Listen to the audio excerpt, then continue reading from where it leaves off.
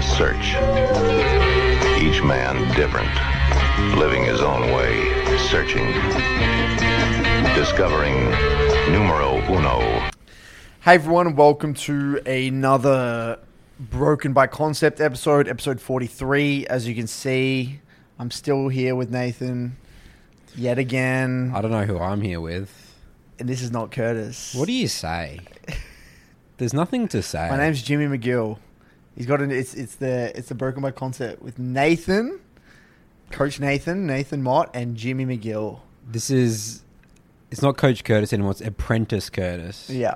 I feel like I'm with like some sort of 10-year-old kid or something, dude. So you know what's hilarious? So I was I just wanted to change things up a bit. What do Give you it a say? shave. What do you say? I'm gonna grow it back. Don't worry. Explain yourself, Curtis. Well, Why did you remove your beard? I like it. I feel like the touch is gone. You know the Coach Curtis touch? Dude, I was growing my channel without a beard. I grew my channel without a beard. So That's a lot true. of people No, without a beard, though. but you weren't Coach Curtis then. I was evolving. You know what I mean? It's like Right. you've become Coach Curtis. Yeah. It's like, it's like when you like... So people see my face. Yeah. And they're like, with It's the with the beard, beard. and that's like Coach Curtis. No one remembers Coach Curtis. So with no one beard. knows who I am anymore. No, I'm that's just a right. random. You're basically... I'm just a random on the street. You're a random right now. Okay. That's You're- fine. I'll build back up again. You're starting a YouTube, Start up YouTube channel from scratch. YouTube channel. Apprentice Curtis. Yeah. Analyst. Maybe I can be an analyst. No, you're an apprentice. Because you're just in the trainings to be Right. a coach. Okay.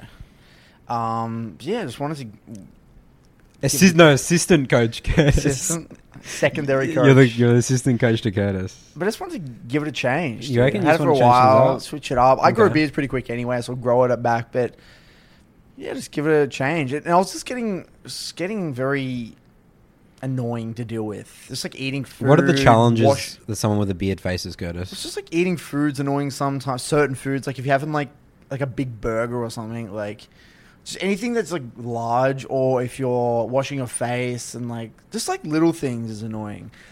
But I mean, I did this last time. I grew it out and then I shaved it off and then I grew it out again. And now it's just round 2. And it's probably going to be a round 3 and there's going to be a round 4. You know? And I like it because I just see my face. I'm like, holy shit, man. Like, that's me. That's Curtis. But you know what's interesting? So I have the Face ID recognition on my girlfriend's phone. And when I registered that, I had the beard. And then when I shaved it off, I couldn't open her phone anymore. It wouldn't recognize you. Didn't recognize me. No, I don't recognize you. I don't blame the technology. Yeah. I didn't recognize myself there. I'm like, who is this in the mirror? It's not me anymore. But anyway, enough about my facial hair. We're doing a Questions Bonanza show today. Bonanza. Questions Bonanza. The show where we answer all your questions. Solve every problem. We're like, What are we, Nathan? What's an analogy for what's what we an do? analogy Like, what are we for doing what right now? What are we doing? Are we like pest control? Pest control. Yeah, so like, there's a problem. Oh, so you call up the thing. You call them up saying, look, we got a problem. We got a pest. We got like cockroaches or something. And then we come in our hazmat suits. Are we calling our listeners cockroaches? No, their problems are pests. You Got know? it. So the They're like the okay. innocent homeowner. They're the people that call you up. Yeah, saying, they're "I the got innocent some cockroaches in homeowner, my you know, house." and they've got kids, Yeah. and like, they're just trying to get the That shit makes sorted. sense. And then, We got a problem in the back. yeah, we've got a van. We rock up in the van. And then we fix the problem. We spray it down. We Dude. spray it down. That's a good one, We dude. get into the nooks and crannies. We get into the nooks. That's the invisible narratives. We're trying to like spray in them between out. the fridge and stuff. Yeah. Like in between the oven, like Yeah. all those little crevices. And sometimes we go to our house where there's just a mother load. Yeah, You know what I mean? Yeah, It's just, it's a nest, dude. you know what I mean? Yeah, And those are the big. Sometimes we get those type of questions. you yeah, know? yeah, dude. Even with our own coaching, we would have that as well, right? So do I just Nathan's mailbag right now? Because it's just a gigantic Nathan's mailbag. Yep. Why not? Or do you want to? Or you mean to put in the jingle now? Yeah. Okay. Here we go. Oh, Nathan's mailbag. Jingle song. welcome back, and hopefully you enjoyed the jingle. We're still here, unfortunately. All right. Should we start with our first question Yep. today, Curtis? Let's kick it off. All right. So this is from Co. What Co? Co. Oh, I know Co. You know Co. I think he's in the Midland Academy. Oh, maybe we've answered this question before. Oh, by the way, housekeeping. Mm. So I was going through the questions for this episode. If you've sent in a question before, because what I'm going to do now, I'm pretty much going to do a refresh. Yep. So if you've sent in a question before and it hasn't been answered, send it again. And like I'm starting from scratch again because there's so much stuff buried, dude. We got so many buried emails. stuff. Okay, so you're Dude, telling everyone who hasn't had their question answered before, we're going to delete the inbox and then refresh. Yeah. Holy moly. Because I fucked up the organization of things, to be honest. Okay. Like you've opened all of it. Like some episodes I dragged into the questions answered folder, and some episodes I was just busy. Like I was like had to go or something like that, so I didn't, and I've just lost track. Right. Okay. I swear to God, we've got like 50 questions buried, dude. They're like probably bangers, dude. You know what I mean? Okay, that's fair enough. So resend them in, and we'll start from scratch again. That's broken by concept show at gmail.com. There's going to be a isn't it for every episode? There's like a link. It's in the description of the YouTube video. That's right, in the YouTube video. So, because also, you know what I think I've noticed as well is that since we popped off on some Reddit thread, right? Random, we didn't even know about it. Someone linked it, and someone was saying about League podcasts, and the number one comment was like the Broken by Concept podcast, right? I think what has actually happened is I think a lot of people just searched it up because they think podcast Spotify, and they didn't think we had YouTube. I actually think a lot of people don't know that we actually have a YouTube channel. Really? Yeah. I think there's a lot of people because our listeners on Spotify have spiked, but our YouTube viewers haven't changed. Fascinating. I've actually had a lot of people saying they're catching up. Got it. So they go back and they watch from like episode 1. Got it. Yeah, that makes weird sense. because on our channel, it's like my YouTube channel. The Coach Curtis has like episodes 1 to 4. Yeah, 1 to 4, yeah. And then it's a bit the rest weird. is I should probably download them and then put them onto the. Shouldn't we? Well, there's a big playlist anyway, right? We got a playlist on the YouTube channel. Yeah. Okay. So send in those questions again. Another housekeeping thing. This is my request to you BBCers. Wait, did I say this last episode? I think I did. Actually, you know what we should do? Yeah. I completely forgot. I want to go through the intensity thing. What intensity thing? The spreadsheet that we filled out. Oh, you want to go? I think we should do it now. No, we're committed to the questions first. We'll do it next time. Well, when do we do the intensity No, we're still going to do more. We're going to do more games. Yeah. Oh, I want to do an update. Okay. Yeah, we're going to update from last episode, dude. I've only got because you haven't even played the game in like the last. Yeah, I've only got 4 blocks. But it's an interesting finding so far, though. Yeah, we can discuss next show. Okay. All right, now actually getting into this damn question extravaganza by Co. So the first one here is from Co. The title of this email is called "Question for the Podcast: Ranked Anxiety? Lack of Motivation." And I chose this question because I think this is such a common problem for so many people. I'm going to turn off the air conditioner here, honestly. Good work, Curtis. I think we're nice and chilly already in here, yeah? Yeah. Hey guys, I know it's said a lot, but love the podcast. Sorry in advance for the wall of text. Everyone always apologizes. We read it out anyway, Co. But I accept your apology. Yeah. Currently, I'm suffering from the problem of just not being able to play many games, specifically ranked games. At the moment, my will to queue up in ranked is incredibly low. Kind of like how some people might feel about going to the gym. I'm struggling a lot with taking that first step of leaving my house to go work out. Although, in this case, I'm struggling to just start the queue.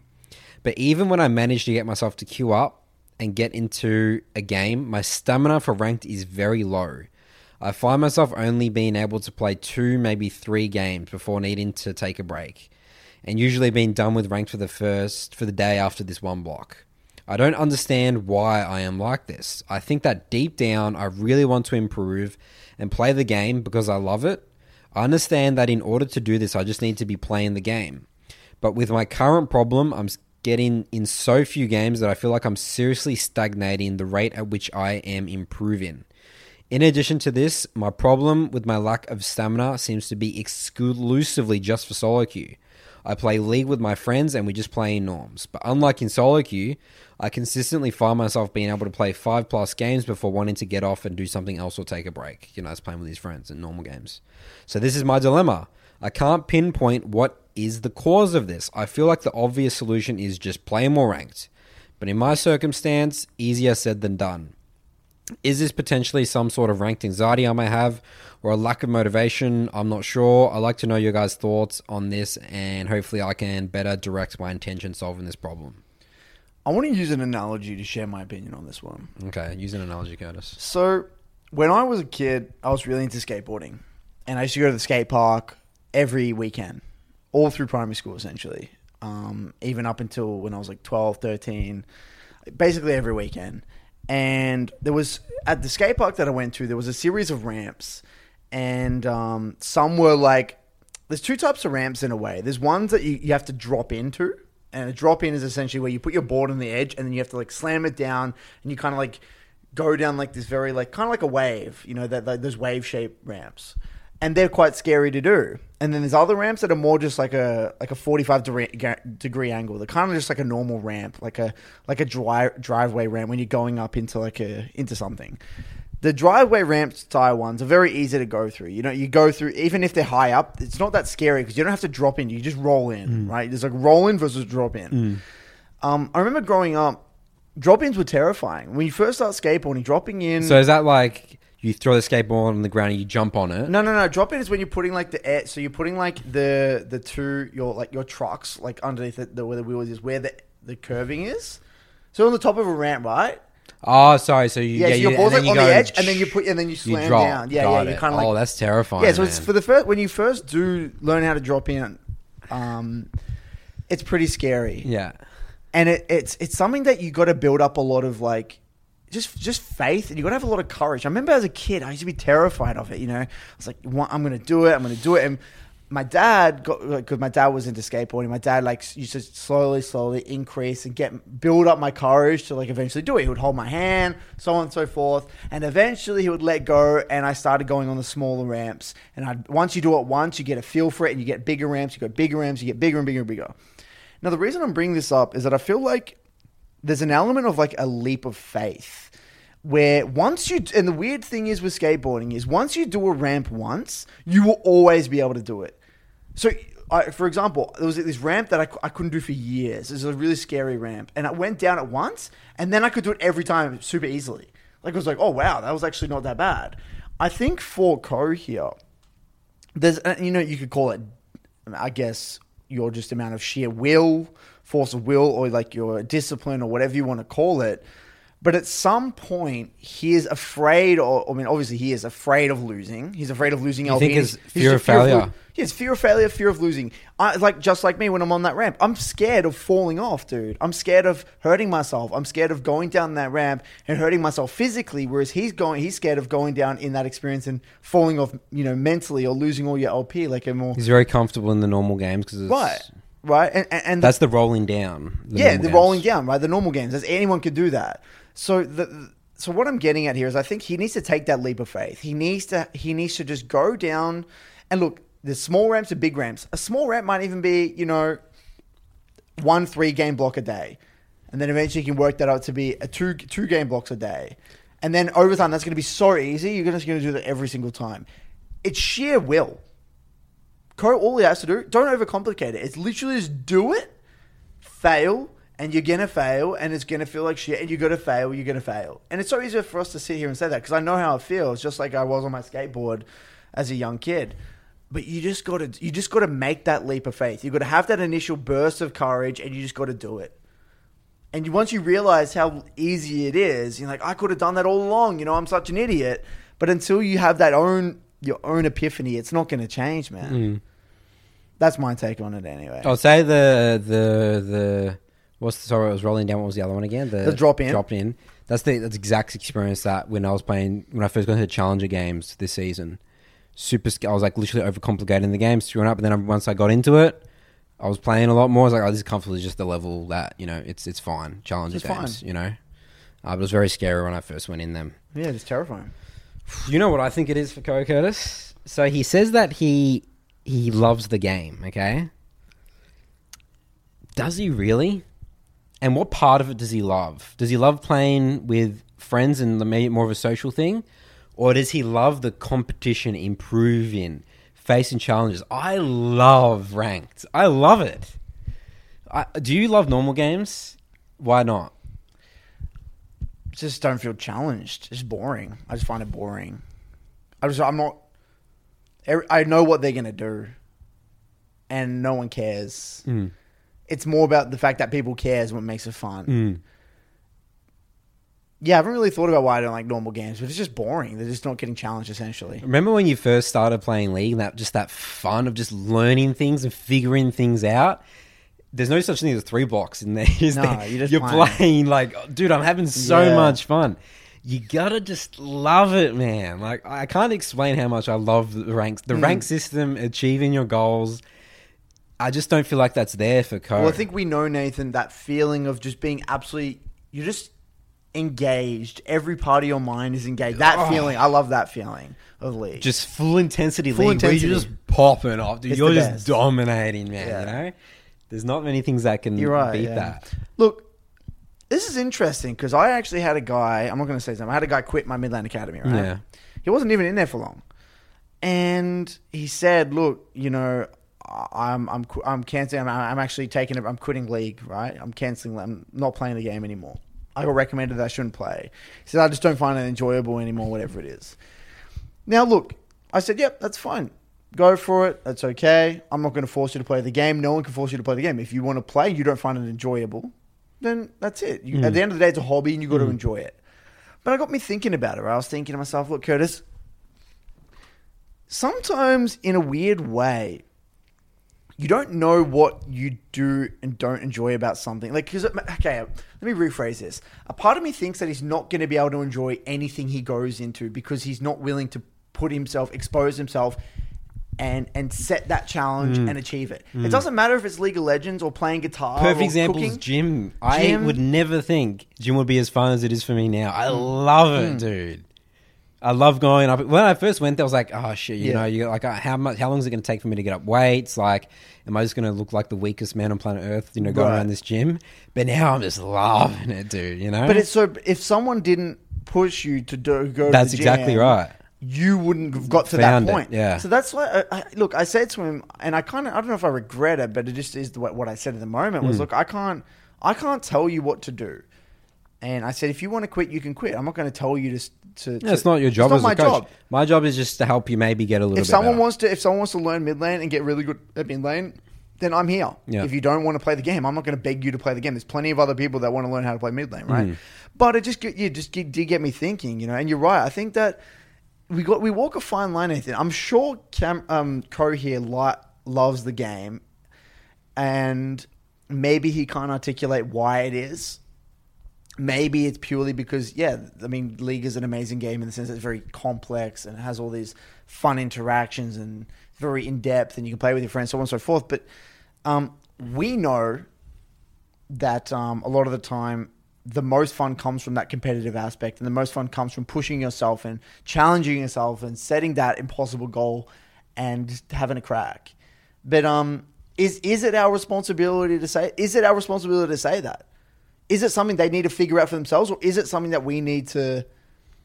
You know what I mean? I feel like, do we have that responsibility, Nathan? Is it something that we should even talk about? Because a part of me thinks that, like, yes, because I could just let that guy go, right, and never say that. There has been a lot of people that have messaged us in. They've had more motivation and had more fun from listening to our thoughts and our experiences in solo queue. So maybe for some people, maybe not for others. I'm not sure. Yeah, because I just don't know how to look. I don't want to overcomplicate this with Ko here because I think it's a simple issue of just he needs to just get out there and do it. But another way to view it, Nathan, is you got to put yourself out there to first and give something a real crack before you know you like or That's don't right. like something. You have to give it a real. You have to give it a real crack. I think Like, that's if the you thing. want to learn guitar, you can't just play it like 3 times and be like, this sucks. Yeah. You got to have a real crack at it to know if it's something that you do or don't like. Same with swimming, same with soccer, same whatever it is. And look, as long as he's had a real crack at it, and look, you know what? He might actually do what we say. He might get into the real. Well, it game could ball. just be, and it's like he just doesn't like some parts. I mean, I don't know. There is some parts of League that are not the best. You know, it's like in terms of unpleasant experiments. With I could anonymous totally people agree. online. I could totally makes see sense. why someone wouldn't want to do the solo queue experience. But the idea is you love it so much that doesn't matter for me. You know, I love it so much that I don't care if someone AFKs in my game because I didn't camp their lane as a jungler. You know, Right. It's like I understand that's part of the That's experience. part of the experience, right? You know? you got to take the good with the bad. Yeah, you got to take with the good with the bad. Yeah. It can't be all sunshine and rainbows. Yeah. That's true. Otherwise, it actually wouldn't even be that as fun as it is. Yeah, I don't think it would be. There'll be huge flaws in the game if that was the case. Yeah. Yeah. The game would be too easy. It'd be too easy in a way. There must be a reason why people are so upset, get so emotionally invested in the game. That's why we love League, because Right. at the end of the day, people tilt and rage. It's because they're super passionate about winning. so passionate right? about winning, you know, Yeah. and they hate it that person's making them lose the game Right. for them. Look, but so TLDR, look, he might be the player that doesn't want to put that effort in. But at least give it a crack first to know if you are gotta that give it type a of crack. person, you know? But yeah, good question. Let us know, Co, how that goes for you, man. I think you. I know that you have me on Discord, I believe. So hit me up, DM me. All right, next question here is from Steven. So we've answered a question from Steven before. Okay. A while ago. Hello, you may remember me. Raging Steven here again. So Raging Steven. So this was the guy that was... The game made him so angry and he tilted and raged so much that he affected his girlfriend, remember? Made her cry because, like, abusive, you know, relationship and stuff like that, because he was so angry about, you know, League, what was going on. So this is Raging Steven. Okay. Checking in here. All It was right. a pretty serious case. I Yeah, it remember was. It It was was a intense. serious case. Also, to give you an update and possibly fuel for future discussion, she was giving us an update, you know, Okay. calling herself Raging Steven. I don't think we ever called him Raging Steven. I think that's No. a self-proclaimed title. Yeah, that's a bit toxic, but okay. First off, I want to personally thank Curtis and Nathan for providing this awesome content weekly for free. Nothing is more exciting than going to work on Monday morning, but your show always shines some light on my day. I re-listen to your podcast while at work multiple times over, and truthfully, it helps me keep going. I'd like to thank you guys for empowering me to pursue an introspective journey ending in accountability. At the end of the day, we are all in control of our destiny and are destined to write our own story. There are no tricks to overcoming rage and tilt other than to become mindful. Eastern philosophy sums up that all suffering is due to attachment or desire. That leads me to my question. Why do we all have a tendency to attach? We attach to rank, a bad play, bad teammates, what someone types, or the dark hidden narratives deep within the catacombs of our minds. Desiring something. Is this attachment to protect our ego, make us feel good, or something else? Personally, I attached to the idea that I was a helpless victim with no control because I could not internalize the idea that I was inferior. Curtis helped me see the light by changing my League paradigm, where I interpreted my value as a person as my rank. Just an interesting idea, and would love to hear your guys' take on why attaching to the arbitrary and comforting excuses is so common in League. Keep up the good work, and again, thank you. Interesting question. Steven's done a complete 180, man. We're going from the Yeah. raging into the studying Eastern philosophy. This is awesome. Yeah. What do we reckon here, Curtis? Why do we have a tendency to attach to things? Why do we? Well, I think that if we were to go look, whenever I try to think about these sorts of questions, I always try to tie it back to like things in history, right? At the end of the day, we're always trying to make ourselves valuable, or at least appear valuable to others, because it's in our best interest, right? We want to appear valuable to other people. If you're not valuable, then you're not useful in the tribe, kicked out, and you die to the lions. Yeah, I mean, if you're valued in your community, or you're valued in your tribe, or you're valued in your society, you get rewarded in a way, right? So I'm assuming there's some form of attachment in the way that, for two reasons. I think getting attached and obsessed with something is obviously beneficial in certain ways, because I truly believe that.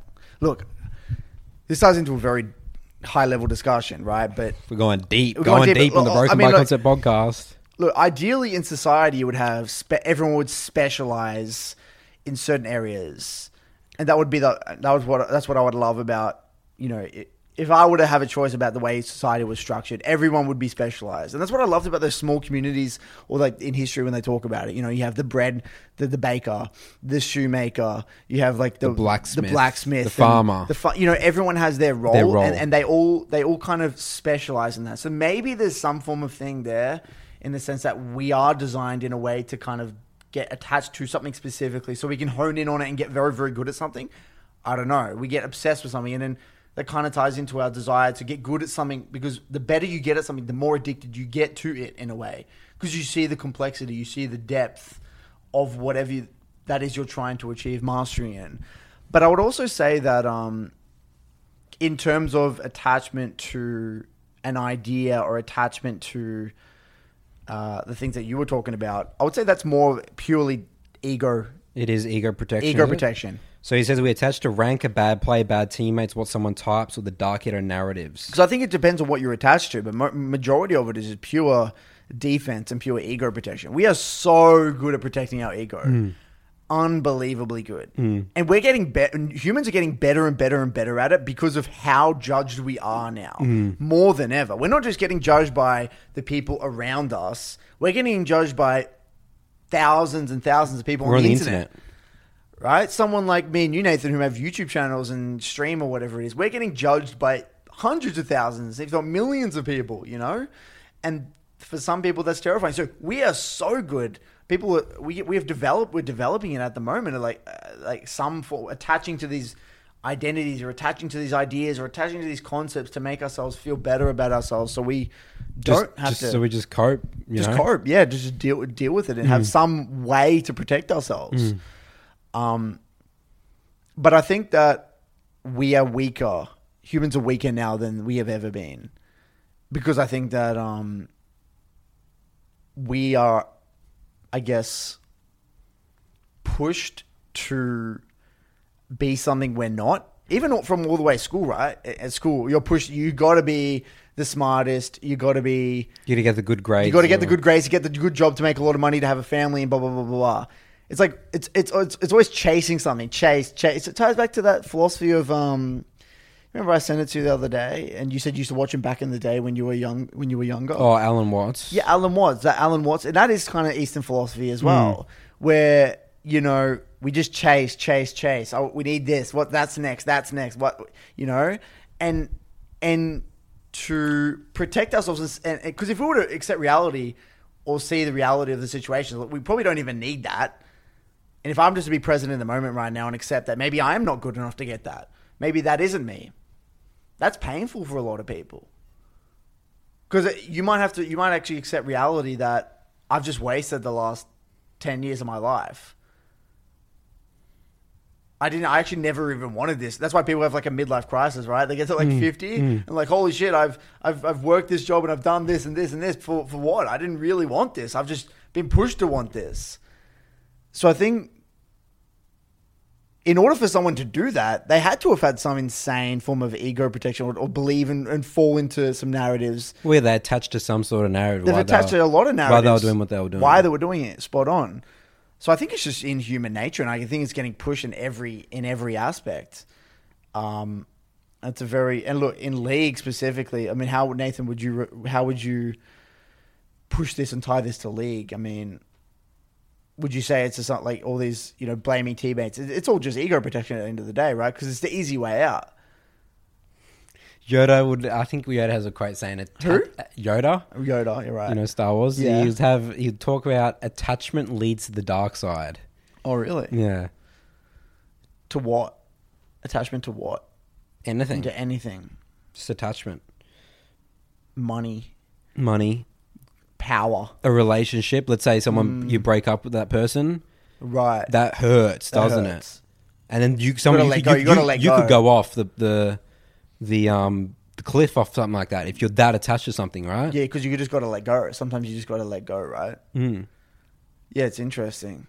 I mean, that's the key word there. Let go. It's like you got to let go. It's like, okay, what happened? Because your goal's to get rank 1. You're attached. Would you say you're attached to getting rank 1? In the sense that, like, what does it mean? What does attached even mean when you think about it? Because look, I'm actually under the. So I used to do quite a bit of reading when it came to philosophy.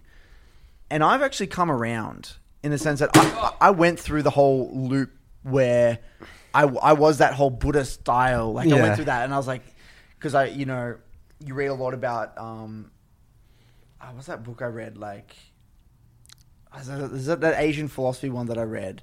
And they talk a lot about this style of letting go and being present and all that sort of thing.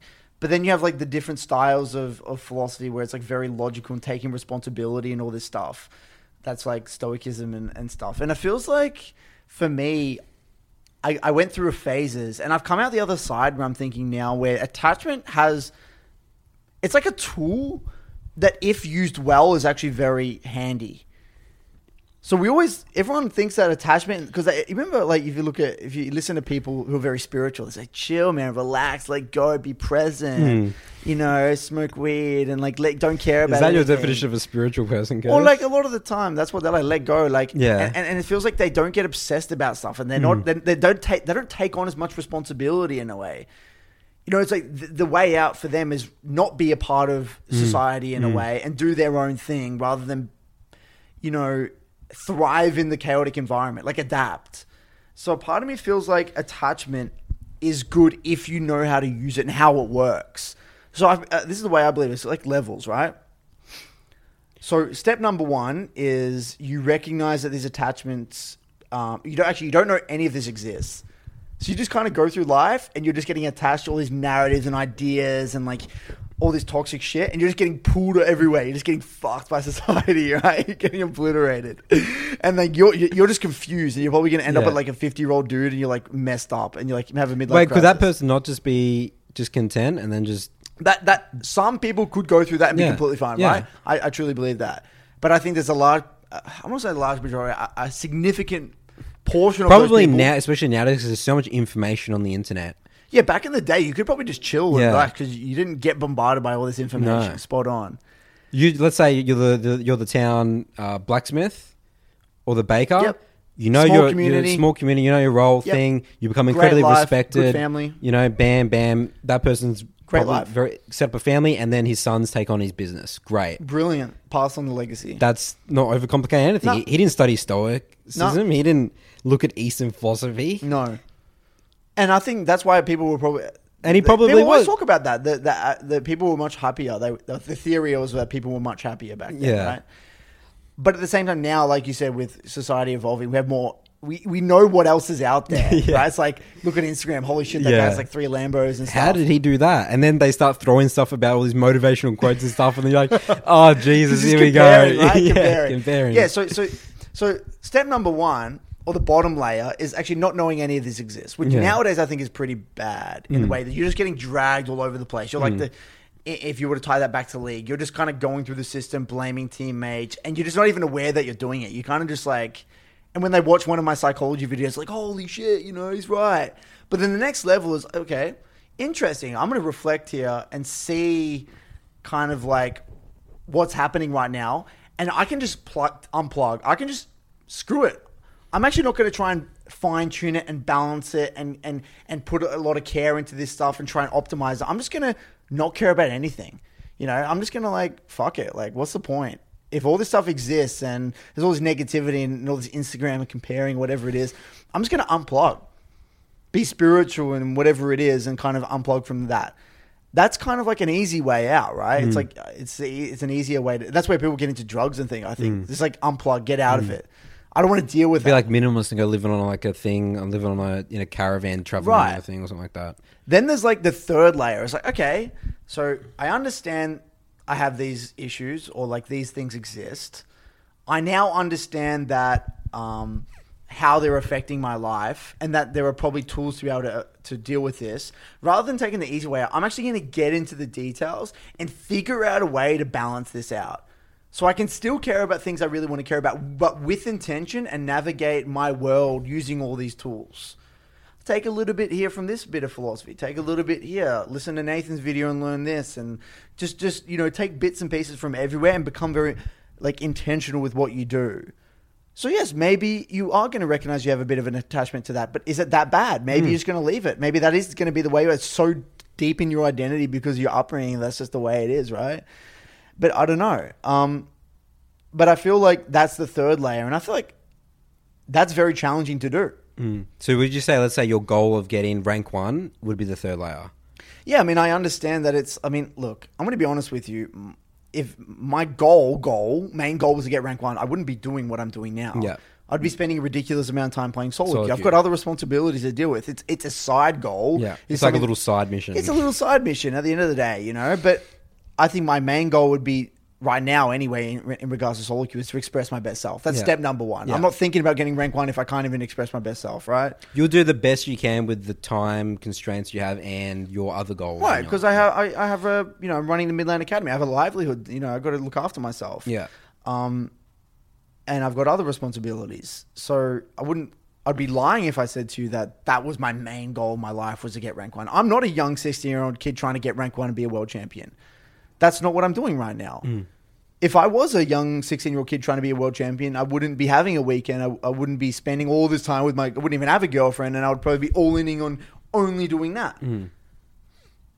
So, I think what I'm trying to get at here and where this is all going, and to wrap it up from my perspective anyway, is that I think right here, Stephen went from level 1 to not knowing any of this is really happening. Going through reacting, just getting angry, reactive. angry And if you're purely reactive to all this stuff, you get fucking Yeah. torn over the place. Yeah. You're just so screwed. You're getting torn by your all- relationship with his, I mean, it sounds like his relationship was affected with his girlfriend, just struggling to navigate the world, maybe even the workplace, everything. Right? workplace, relationships, professional life, League of Legends. Everything will be tough because it won't make sense. Nothing. No. You're not understanding the fundamentals in a way. But like you said, mindfulness is the next key. That's layer 2, right? Mindfulness is layer 2. Okay, interesting. This is what's happening when I do that. This is the trend when I do this sort of thing, at least this sort of thing. Mindfulness is the second step. Then that third step is, given what's happened in the past, given my mindfulness, what tools or what toolkit can I develop? What things can I take from other areas to tie this all together neatly to try and navigate my life? And I think that's where he's at right now. He's like, holy shit, do I listen to the Eastern philosophy, which is that whole no attachment whatsoever? I just don't believe in that. I just don't. I think it's nonsense. If you want to do Was that... Eastern philosophy sums up that all suffering is due to attachment or desire. Yeah, but what is that? Okay, let's actually... if you dissect that... Look, I'm not a philosopher here, but if you dissect that, you can't... Okay, what was the other thing we said before where you can't... When it comes to attachment, there's good with it as well. There is, yeah. There's bad. I mean, suffering, we think that's Suffering's a good very sometimes. good thing. In If you want to run a 100-mile marathon, is it going to be all sunshine and or rainbows? if you want to get stronger at the gym, or you want to get better at league. Maybe it's talking more about emotional, maybe not physical. But it's still an I think emotional even thing emotional. when you're running when you're I think pushing. suffering's the key to success in many areas. I think yeah. it's unavoidable. Yeah. That builds strength. It builds character. You need strength to be very good at Or something. that to get where we are right now, we had to suffer in many areas of our life. And we had to attach to certain ideas. We had to. It's true, to have isn't those it? painful Yeah. experiences to learn. We were attached to the idea that esports was going to be, it was a huge, great business, going to be super successful, right? Yep. And then we completely destroyed that narrative, and that our worlds got destroyed. Our worlds got destroyed. We had to start from scratch We again. had to come from scratch again. But that was great because we learned some powerful lessons, and we wouldn't have got as far as we did with Direwolves. No way. If we weren't attached and we believed in Or esports so if we much. were blindly attached to that, which we were for an extended period of time, we would have got obliterated. That's right. That's true as well. So it's like, again, it's like understanding the factors at play. It's such a good point. understanding. Yeah, just put it to our experiences, isn't it? Yeah. So you got to have that back. That's why I don't believe in. Look, that's what I like. I like elements of it. I like elements of Eastern philosophy and elements of the West and stuff like that. But that whole thing, like you're saying right now, he's going down that rabbit hole with Steve. I mean, look, I don't want to psychoanalyze this guy, but it seems like he's going down that rabbit hole. Yeah. The Eastern philosophy. Don't attach to anything.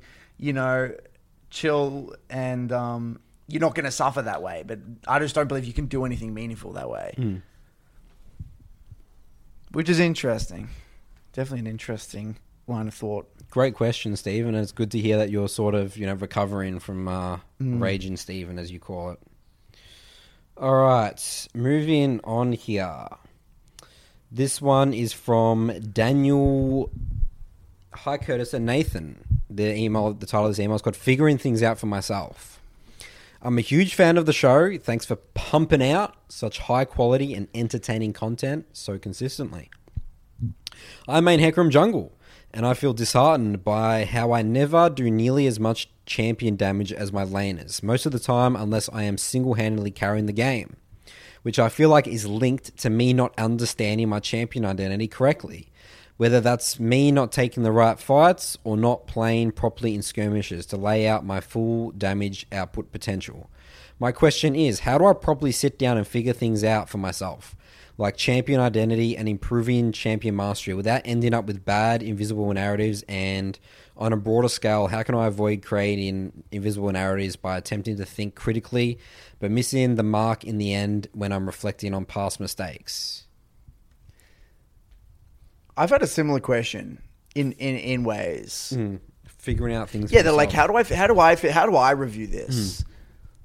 And look, we give tips, right? We give our take on the champion's identity. We hint at where players should direct their attention. Look, I've really tried to figure this out, and at the end of the day, I mean, you just lack experience. Like, it's kind of like, I mean, an analogy would be, you're not going to be able to figure out how to build, like, just cook this amazing cake if you haven't had the experience of making thousands of cakes before. Like, if you tasted this amazing cake, right? Say there's some amazing chef just, like, made you this cake. You're not going to be able to reverse engineer how this cake was made because you just don't have enough experience. Where if an amazing pastry chef tasted it, they'll be like, oh, okay, they probably used that ingredient in that way. They did the icing like that, blah, blah, blah. Even if you had that recipe to that cake, you probably still would never get it to the same level still. Yeah, there's that as well. And that's like talking about like theory on League of Legends. Like, you got to do it. You know, you can't just watch our videos all the time. So I think, look, what I usually say is this: have a hypothesis. And there's a few tips. I mean, I think the biggest tips I would give if you really just want to try and figure out things for your own is watch our guides on the champion, and you'll see kind of things and how we talk about ability, identities, and stuff like that. Go back to reverse engineering. So reverse engineer problems. If if something felt bad or something did go bad, go back from that point before and say, okay, how did it get to this point? Did I not see this opportunity? Did I skip a camp when I didn't need to? Did I do this full clear when I could have done something else? Whatever it is, kind of reverse engineer why that went into a bad situation. Or did you not jungle track? Whatever it was. So kind of reverse engineer either by feel or by looking at a bad situation and going backwards. And I would also say, bring it back to Nathan's fundamentals. Nathan's Soul 2's, was it the Soul 2 sins and stuff like that? What is it? Soul 2 sins and Soul 2 principles. Bring it back to the principles that Nathan talks about in his videos. That can also be a very good guideline as well at the end of the day. But look, don't be too hard on yourself. You're not going to be, if you're struggling with your reviews and not being able to identify problems, that's what we're there for. Unless you want to do it the long way, and that's completely fine. It's just going to take longer. You can figure it out over time by playing a lot of games, watching a lot of VODs, and watching our content. But if you want, Yeah, like, we can help, but at the end of the day, he still needs to figure out himself, right? Again, same going back to the baking the cake. Well, we could tell someone how to play a champion perfectly, right? Perfect. You're Orianna. You could explain someone to Orianna, but they're not going to be at your level. No. Tomorrow, you're going to give some ideas. So they're going to start playing Orianna, and then they'll start fucking. I was like, oh, that's what Curtis meant by that. Right. But that's a loss. Yeah. Next game. Oh, that's what Curtis. I need to refine that a bit more. Isn't he saying, Nathan, that like he's making mistakes in a game, but he doesn't know how to review that? That's true. Yeah. So like, what would you say to that? Okay, so I have a really good interview that I got up for this just to think about this, and the title, this is a Kobe Bryant interview, and the title of the video is called "Failure Doesn't Exist." You can look it up. Oh, I think I've seen this video. Yeah, and in the interview, I asked, there are two types of players. She thinks the players who love to win and players who hate to lose, and she asked Kobe, which one of them are you? And he says neither. And he says he plays to figure things out. He plays to learn something. That's why he plays. He says if you play with a fear of failure or a will to win, he thinks there's a weakness either side. If you play with a fear of failure, you will have the pressure on yourself, too much pressure on yourself. And if you play with the win-win-win mindset, there's the fear of what happens if you don't. And what he tries to do is find the common ground in center, in not feeling anything except what is in front of him. So that's the thing that I love about League. Again, there's all this, we can coach this guy and everything, but that's why I love League as well. Figure shit out. That's what I love about, going back to ranked. You got to learn, you got a problem, you solve it, It's the mentality you approach it with. It's more the mentality. Yeah. It's like, okay, let's say you got a problem here. It's like, okay, I'm going to go out and I'm going to join Nathan's jungle program. This is like a potential sales pitch as well, but like that's a potential solution to your problem, right? Right. I'm a mid laner. I want to learn Orianna. Curtis is an Orianna expert. Go there. Who's that Zed guy you always talk about? Z99. Z99. I want to learn Zed. I'm going to study specific things for his gameplay. Go to his YouTube channel. There is resources out there. Yeah. But you've gone out of your way. Again, like there's not this someone just telling you what to do. You need to seek the information yourself. I think the most powerful thing, what you said, Nathan, it's all about the mentality you approach it with. But I think what you need to understand is that it doesn't just come in a neat little package overnight. No, it doesn't. It's just like because small things. I might say something one way. Let's say you watch LS, right? And LS says something and does like, oh, actually, no, I get that more. That's possible as well, right? Yeah, it might make hearing it from someone else in a different way might make it click. Dude, there's even times where I've played a champion where, specifically with Fizz, and it took me 50 games of playing Fizz just to realize that, oh, wow, the way Mango Fish uses his Q is like this, and that's the way he interprets it, and then it changed my game completely. I just had to watch the reviews, feel it, try it, feel it, and then eventually it clicked. Eventually, I'm like, oh, okay, interesting. That's what makes him so good.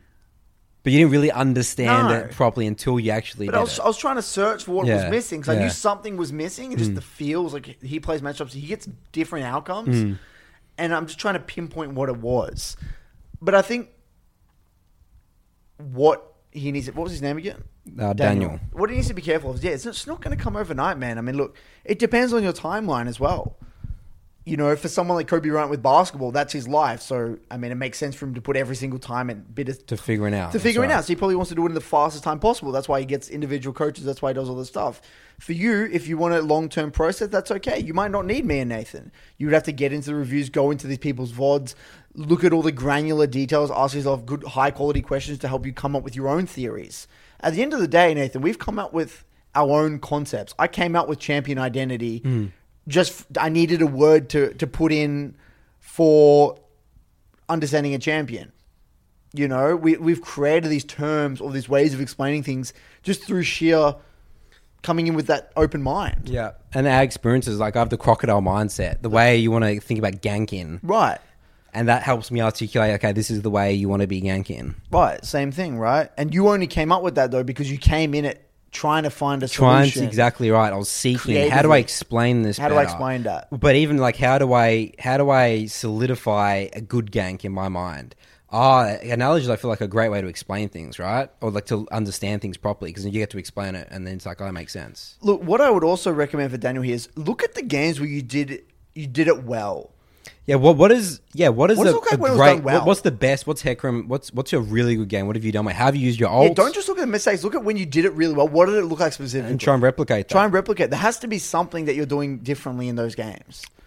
Whether it's on purpose or not, you might not be doing things subconsciously or fall into situations that you're like, oh, wow, this was really good. I didn't do this on purpose. But this requires you to put aside your ego. Right? Because you got to be like, this actually wasn't me. This was actually luck. I'm not even that good here. I just stumbled into this situation. I just got a 4-man ult. Everyone was like, HP, quadra kill. I'm so good. It's like, I just happened to be in this area right now, but how could I have known that this was going to happen, this counter gank? You might have rocked up for a gank and then the enemy jungle came and you cleaned up and then it ended up being really good. But did you know? Did you plan that? Or was it just by chance? You happened to be in the area, Same thing. So that's what I would also recommend. He said, also unrelated question, is Nathan planning to make guides again soon? It's on the to-do list. I will be making guides this season, guaranteed. Okay. Also a tip here, Daniel. In the early game as Hecarim, think about your ganks. Don't start ganks with E. Start them with Ghost. So what you want to do, your best case scenario for a Hecarim gank is you Ghost, you walk up to them, you start auto-attacking Q, they flash, then you E after them, and then you finish them off. But what I see too often is you E, you try and knock them back, they flash, they're gone. You try and Ghost, you can't close that distance anymore. If you start doing that, I guarantee you your early game ganks are going to be significantly much better. And hold the ult. And yeah, hold your ult. And also, again, hold your E sometimes as well. Best case scenario, this is sometimes what I see as well. They walk into a bush, you're in the bush, Just start off with auto attacks and Qs. But what I see is people go like, I got to E, instantly. and then like try and knock them back or Yeah, something. yeah. You know, Yeah, 100%. like people. And this is just a league concept in general. People feel like that if a fight's happening, they have to bash all their buttons, right? Yeah. How are you going to use your abilities? Just relax. Dude, I saw this insane Hecarim gank, Nathan. Yeah. I watched a VOD, and like this guy tried to his gank, and it ruined the game for him, and he lost the game because of it. And I'm like, I've never seen this gank. What did And he all do? he ran it down mid, and he like was so fast. He literally just Did ran he down E? mid. He E'd and Ghost. I think he had flash, Oh. and he E'd and flashed behind, then knocked yeah. him back, Yeah, that and then makes ulted. sense. It was unescapable. Yeah. Nothing he could have done. Yeah. He was playing Victor Yeah. into a Kassadin. You're like, there's no counterplay. And I'm like, yeah, you're leaning, you did the right thing, you just die here. and you just lose the game off of it. really? Yeah, you just lose the game off I of love it. that, dude. I'm like, what? I mean, I've never seen a Hecarim do that before. He just Yeah. run through the middle of the lane. Yeah, it must be. So I think what he did was he ran in with E, ulted, then flashed, and then knocked him back into the lane or something like that. Or something ridiculous, insane amount of distance closed. It's like, yeah, I don't know what to do, man. Anyway, I I, mean, don't if know why you'd take flash on Hecarim. Yeah. But, all right. I mean, maybe it's a niche strategy to guarantee ganks, wouldn't it? Or not? Curtis, no. Ghost is the go-to on Hecarim. Right. All right. Moving on here. Let's look at this one here. All right, this is one for you, Curtis. This is from Cade. We did a jungle question. Cade. Cade. Cade. Hey, Nathan and Curtis. I've been watching since the beginning, and I wanted to thank you for answering my question a while ago on like episode 6 or something. My question is that I really enjoy playing Kiana mid, but I'm bad as I'm new to the champ and get flamed in game. Is it worth me staying on Kiana as I enjoy her, or should I switch off because of the flame I get in game? Well, what rank is he? He doesn't say what rank. Look, when it comes to learning a champion, I recommend learning on a second account. That is lower than your main. That's what I think second accounts should be for. Yeah, Learning because new you're not champions. exactly smurfing because you're probably that skill No, level, you're aren't you? genuinely that skill level when Yeah. you learn a new champion, right? Yeah. So I would definitely learn, and I would definitely learn it on a second account. Look, if you are below platinum, then playing Kiana is going to be incredibly hard for you. It's not a champion I would recommend below plat. Even below diamond, it's hard to play Kiana. But look, you can make it work, I would say, in plat, because by then you probably have the micro ability and you have the understanding of the fundamentals by then.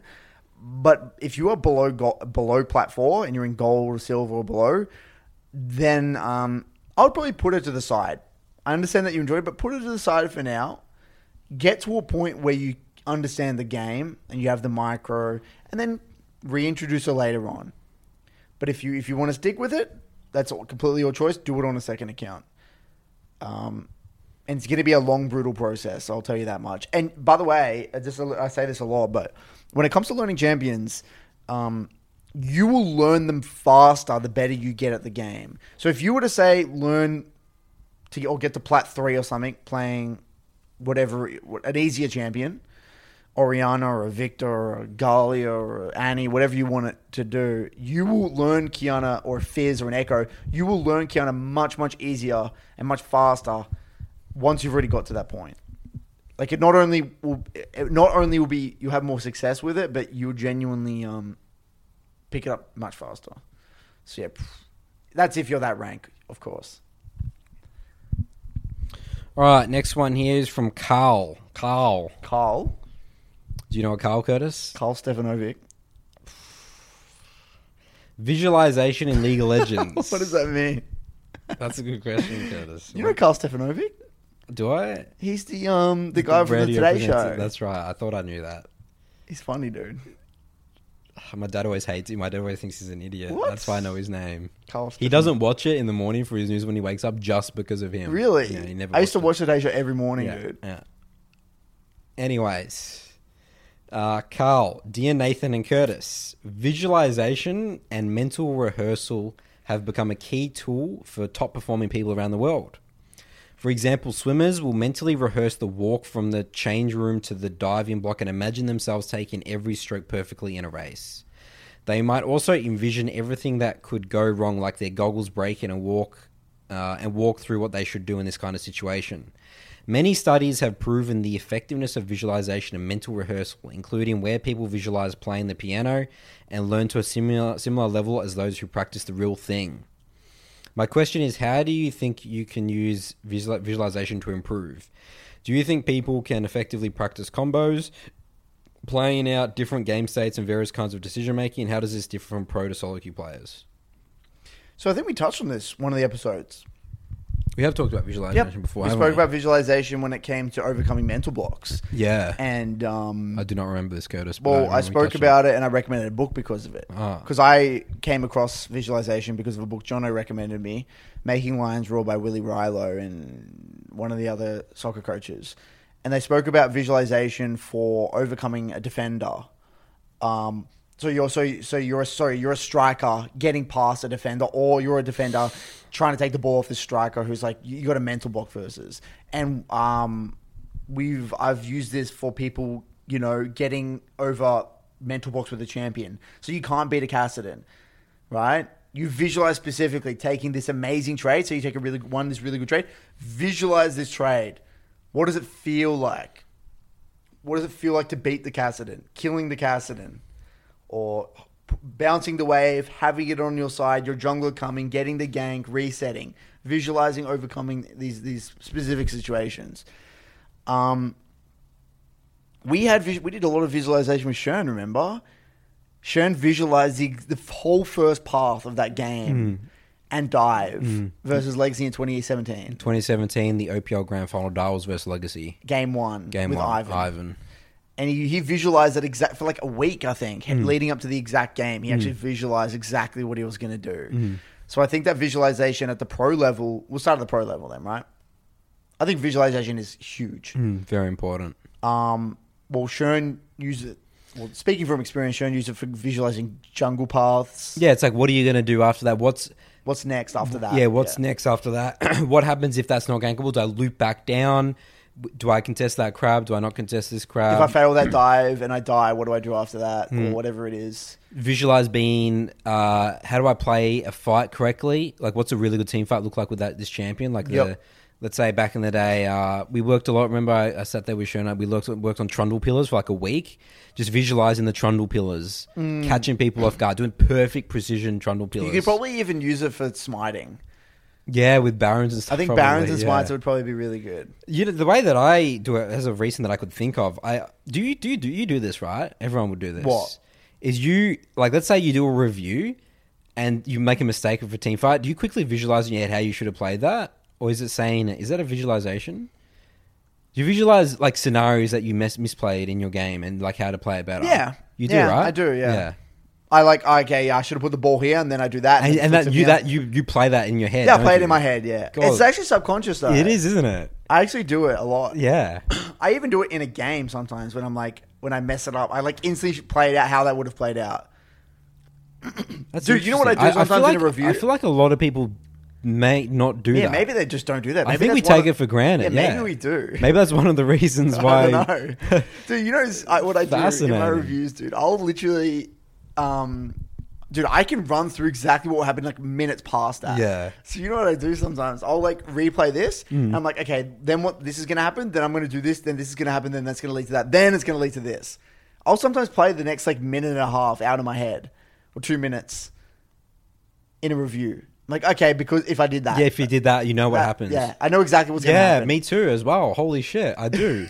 Especially when I do a review, I'm like, okay, let's say I did a review today with Jack. Yeah. And he should have played around top, right? Yep.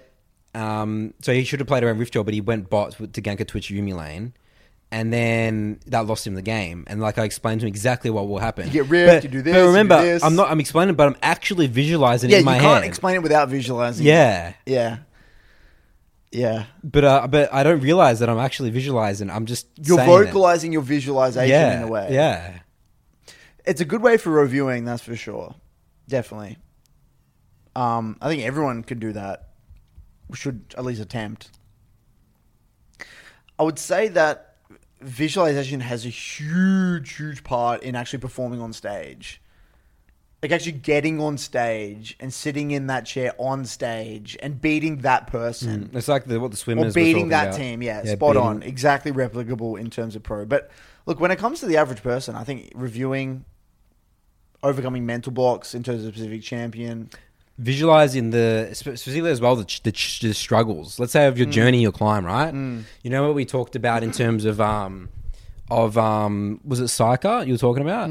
Was that the example where he's currently gone down to all the way down to He went to plat 4 and then he went back up to D3 or something. yeah? So wait, he was D. He was D4, D3 as a Yasuo 1 trick. Yeah. Went down to it's like Platform. visualizing that process. Like okay, let's say you're learning a new champ or something like that, or like.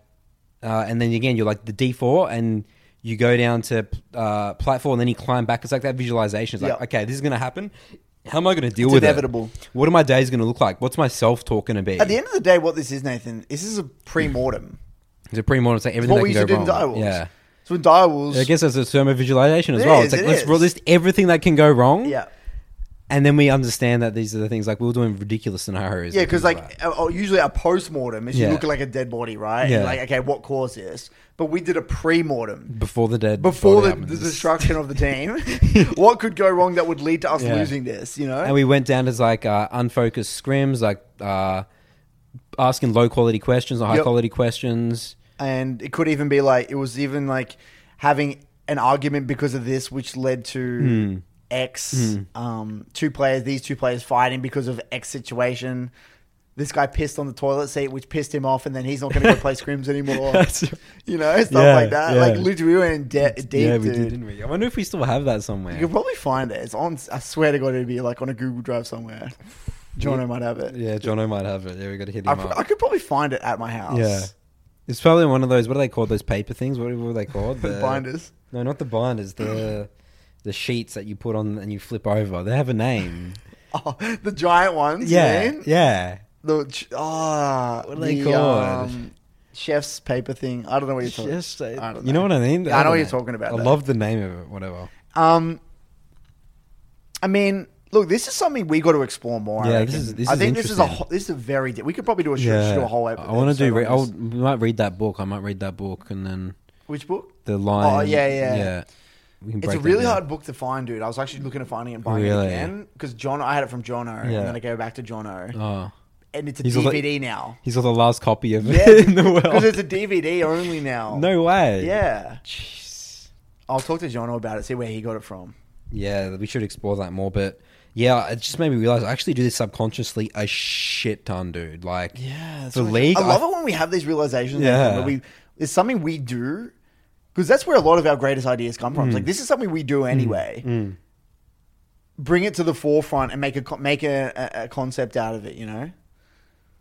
But yeah, look, we'll come back to that. We'll come back to visualization. I think it has a big place in someone's journey, and I think it can be used in every aspect.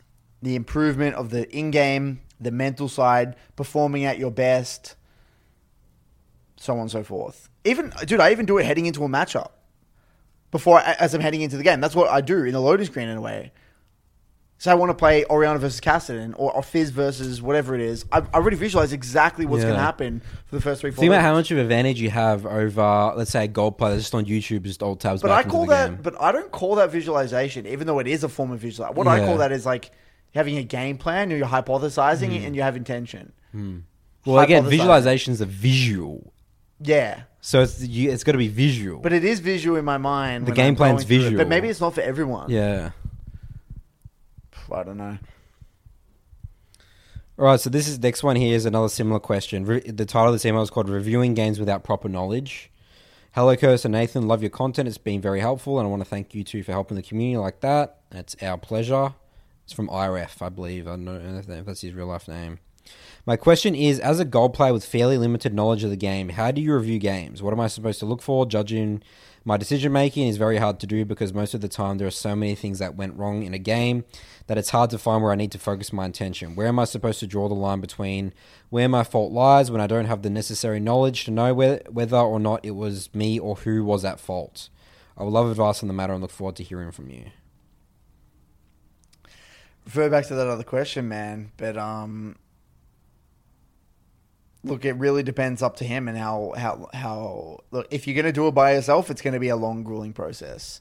There's plenty of YouTube educational content. So what I'll do if you really don't want to get coaching, maybe you're not ready for it, you don't have the money or whatever it is. My YouTube, your YouTube, go to the Champ Guides, go to my Fundamental series. There's plenty of other content out there on YouTube as well. Watch High Elo VODs to see how they play out things. Use this all to get some basis of understanding of the game. Then as you grow that understanding of the game, you're going to be able to spot more things. Because right now it seems like you don't have a deep enough understanding of the concepts to actually review them. So you could probably do the basic stuff like here, I missed my skill shot. This wasn't a good fight because my champion's identity isn't of river skirmishes, so on and so forth. You could probably get into the absolute basics, but there's no cheat way around it. You either understand the concept or you don't. You're either taking the steps to understand the concept or you're not. You're seeking the knowledge. You're either seeking the knowledge or you're not. And the videos are all there.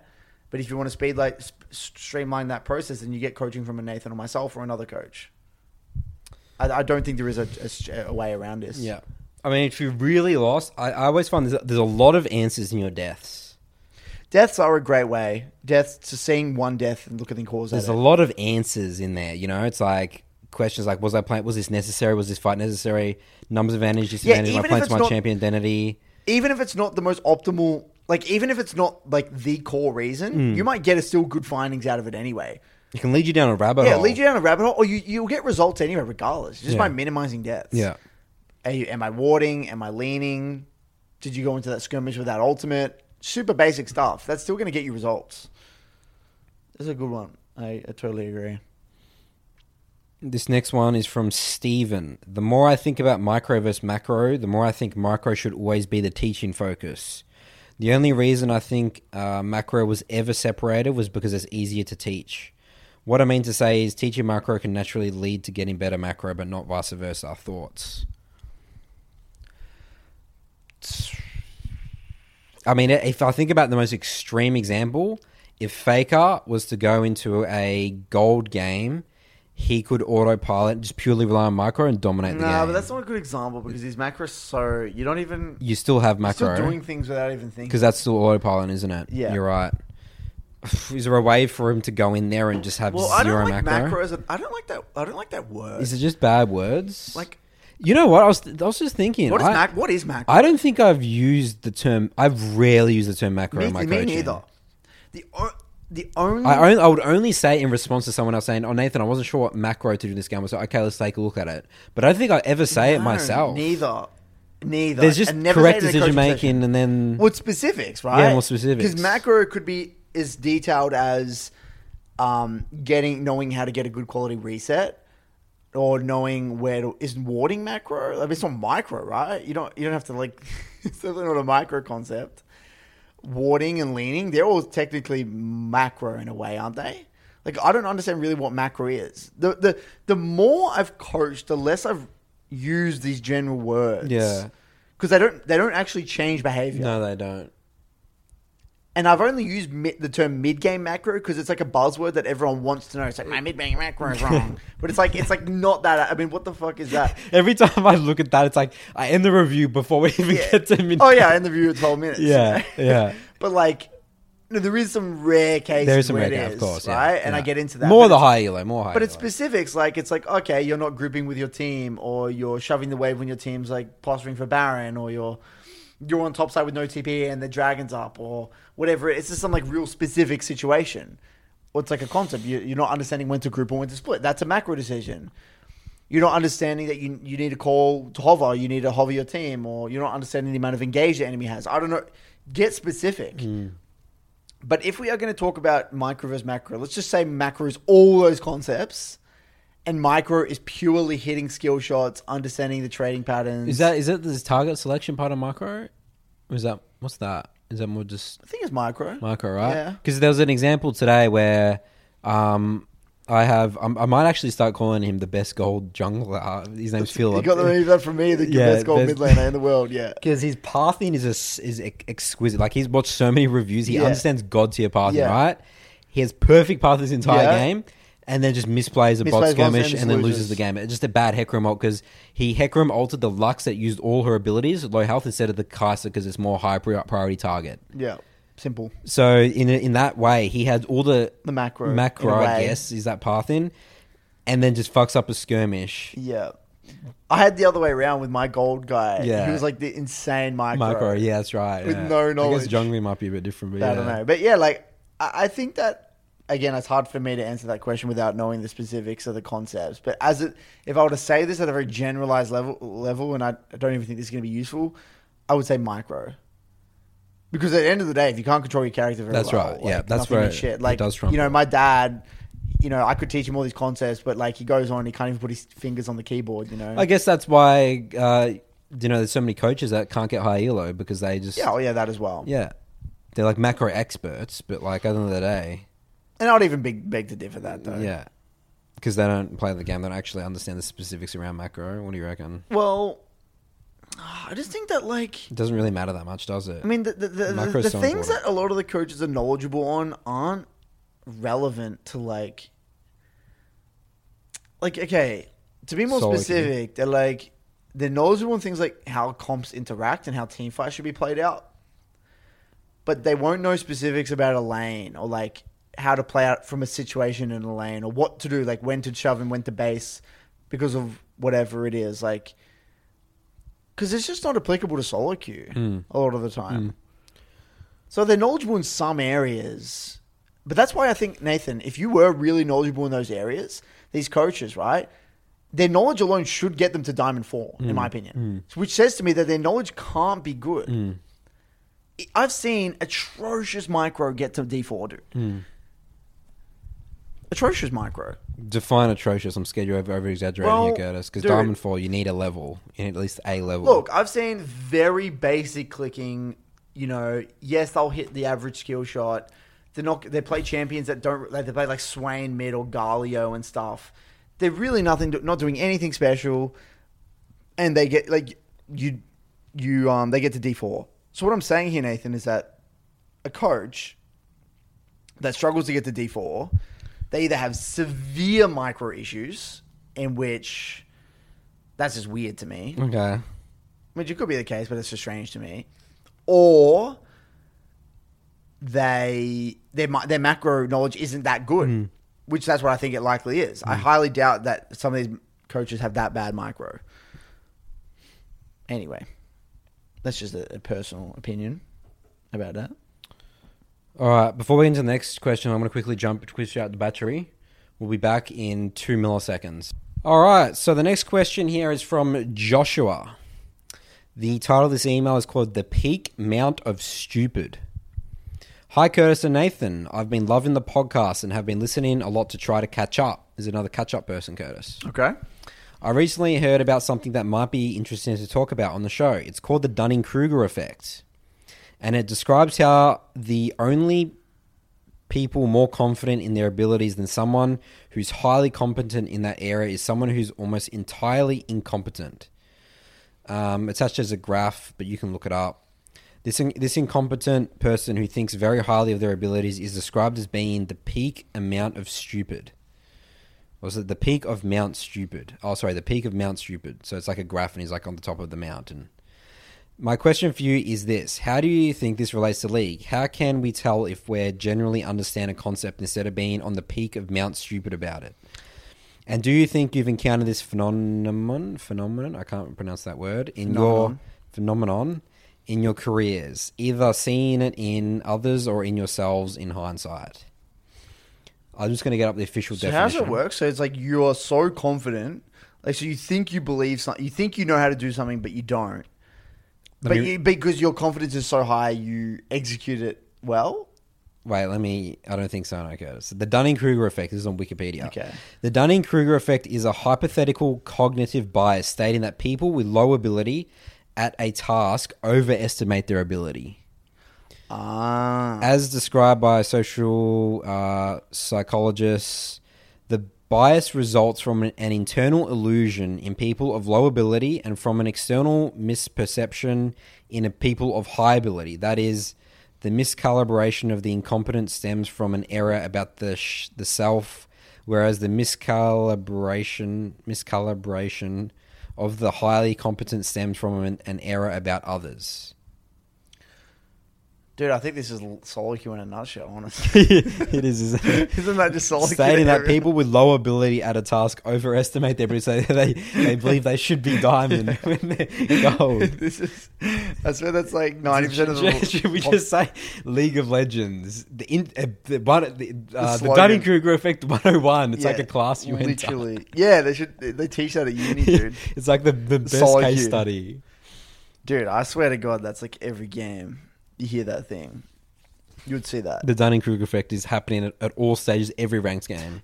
Well, look, People overestimating their ability. I think you would equally see the other way around, though. I think you would also see a lot of people who are lower than they That's could true. be because they'd have no confidence. That's true, yeah. I've seen that a lot. Like, I've seen people when they're losing and they're like, I'm like, dude, you played well.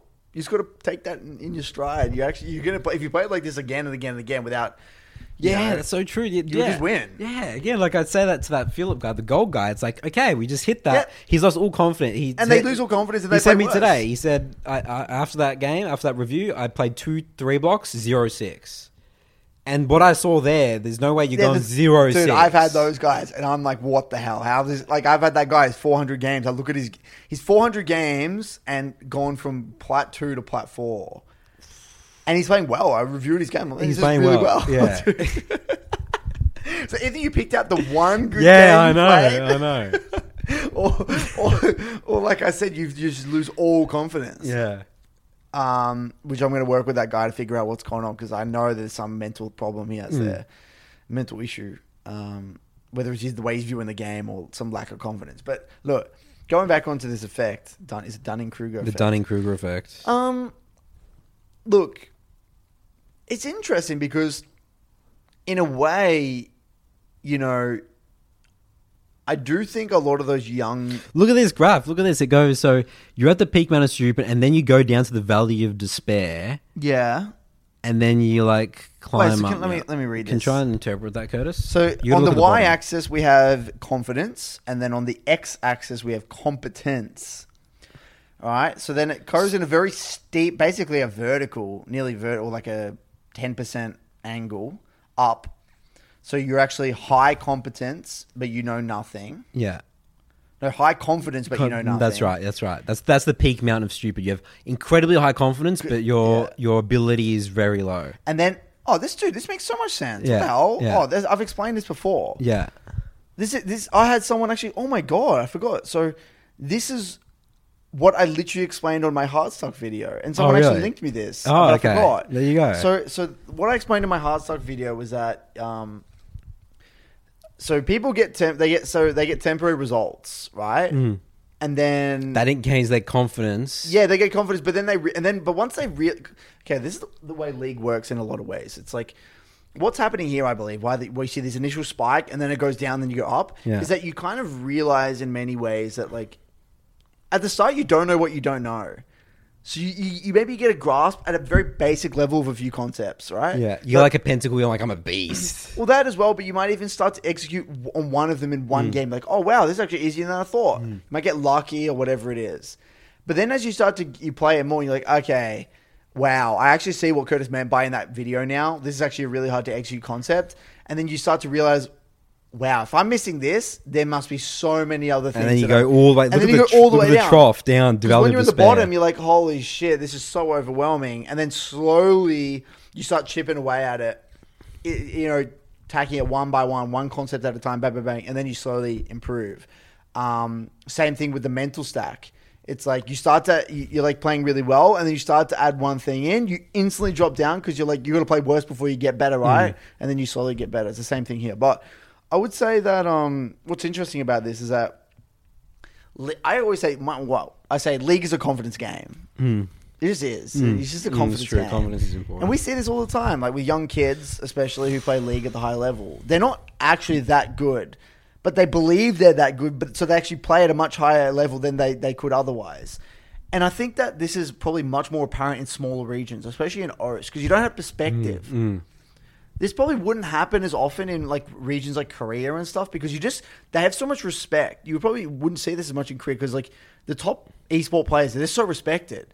And you kind of know how bad you are in a way. It's like, I'm just no way going to be able to compete with Faker guy. Even if I would have beat him one game, it's like, he knows so much. Well, because they're versing them every day, right? Like, they're getting close to it. It's like, oh, okay, well, he's just better than me. He's just better, Being right? small, you don't verse him. So Yeah. you think, oh, maybe I could, you know? Like, I reckon you're not I'm there. pretty good. I'm Yeah. dominating these guys. Yeah, I'm in O's right now, and I'm Yeah. like top 10. Like, Yeah. and then, you know, I could probably play in the LEC and beat like Caps and stuff like. And then you get there and you get stomped, right?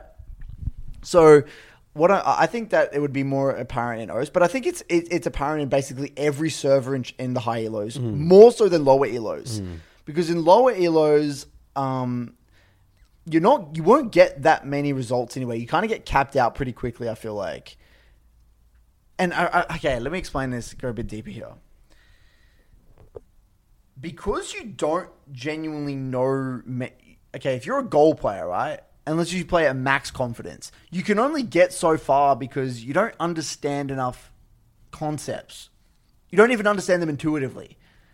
But let's just say you're a master tier player or a grandmaster player and you play really confidently because you've been playing for so long already, because you've proved to the system that you've played a lot of games, you probably have a lot of champion mastery, at least intuitively, and you understand a lot of things intuitively. What confidence does, it allows you to trust your instincts. It allows you to trust your intuition. So it allows you to play at your capacity, especially for these very instinctual young kids. So what happens then, if you're playing with max confidence, you get to play above and beyond a lot of other people because you're tapping into these instincts and you're literally playing into these refined instincts that you've refined over years potentially. Now, but what happens with them eventually is they get capped out. They realize whether they get exposed by a much better player who understands the concepts like perfectly, or they go, what happened to us, we went to an international event, got fucked by some like really good teams internationally. Then you come back and then you have to rebuild. But eventually they burn out, and then they have to get into the details and slowly build it the proper way. But for a player that isn't instinctual and they haven't developed or refined those instincts, you can't get that far doing this. You're only going to go from goal 1 to like plat 3 or whatever it is. You're not going to go that far because you haven't refined those instincts. You see where I'm getting at? And that's why I believe League is such a confidence game, because it's so instinctual. It's so intuitive. You got to always use your instincts. It's like when you're dodging skill shots, right? Sometimes you have no confidence dodging blitz hooks, but then it's like because you get hit by like 1 or 2. But in other games, you're like, I just read this guy, dude. I'm going to dodge everything. Well, that's why League is very Morgana similar cue. to traditional sports in that instinct thing. So, you know when they say someone's hot in basketball, they just can't miss. They're feeling it. It's probably the effect of confidence, and they've got that groove going, you know? It's the same thing with League and skill shots. You got that groove going because you can't think. You don't have time to think when you shoot that basketball shot. You don't have time to think when you're dodging that blitz hook or that Ezreal Q. It's just instinct. It's confidence. Like, I believe in myself that I can actually dodge that. And you're listening to your instincts. That's what confidence is. And League is such a confidence feel. It's such an instinctual game, which makes confidence mean much more. In a sport that isn't as instinctual, maybe in something like chess, for example, I'm assuming, look, I don't play chess, but I'm assuming it's less instinctual than something like League because you've got to take time to make your decisions. It probably you wouldn't see the benefits of this sort of thing. You wouldn't see people get very far with this sort of thing. Would you not? With the Dunning-Kruger effect? Yeah. Yeah, no, because probably not. No. You're not using instincts as much. No.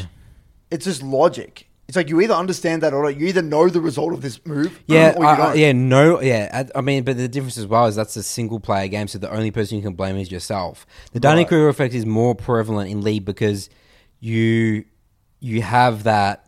You can create confidence by blaming others. You can always... Because you can disguise your mistakes to everyone else's mistakes. But in chess, it's not possible. It's if you're not a 2700 ELO player, if you're a Grandmaster or whatever in that game...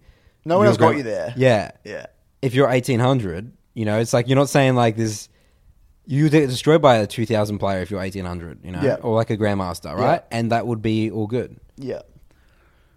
Yeah. I think it's more like individual sport. I think it's more prevalent in Well, League than some I think individual sport. that's two aspects of it. That's the individual element, but then there's also the fact that it's not as instinctual, I would say. So there's two elements to it. But I can't really think of another sport off the top of my head. Or maybe another task. Maybe like trading, for example. Stock trading. You wouldn't really see the... If anything, that would hurt you. Because you're just You'll be losing. getting excited. Yeah. You know, put your money everywhere. Yeah, you got to be really logical. I got it, man. This stock, man, it's going to go up, man. I'm feeling it. I'm feeling it. But Yeah, dude, I think that's very interesting. Again, maybe something we should study more. Because, Nathan, maybe what we could do, maybe with our coaching, maybe we actually have a lot of people that have come in at differing stages on that graph. On the graph, yeah. Someone's in Valley of Despair. Some people are coming in with massive questions. Like, all right, Curtis, show me what I don't know. Yeah, And it's like, I reckon I know everything. Show me. And some people are like, just help me, dude. I'm struggling. Yeah. It's true. People And are coming understanding with how graph. this works is actually quite important.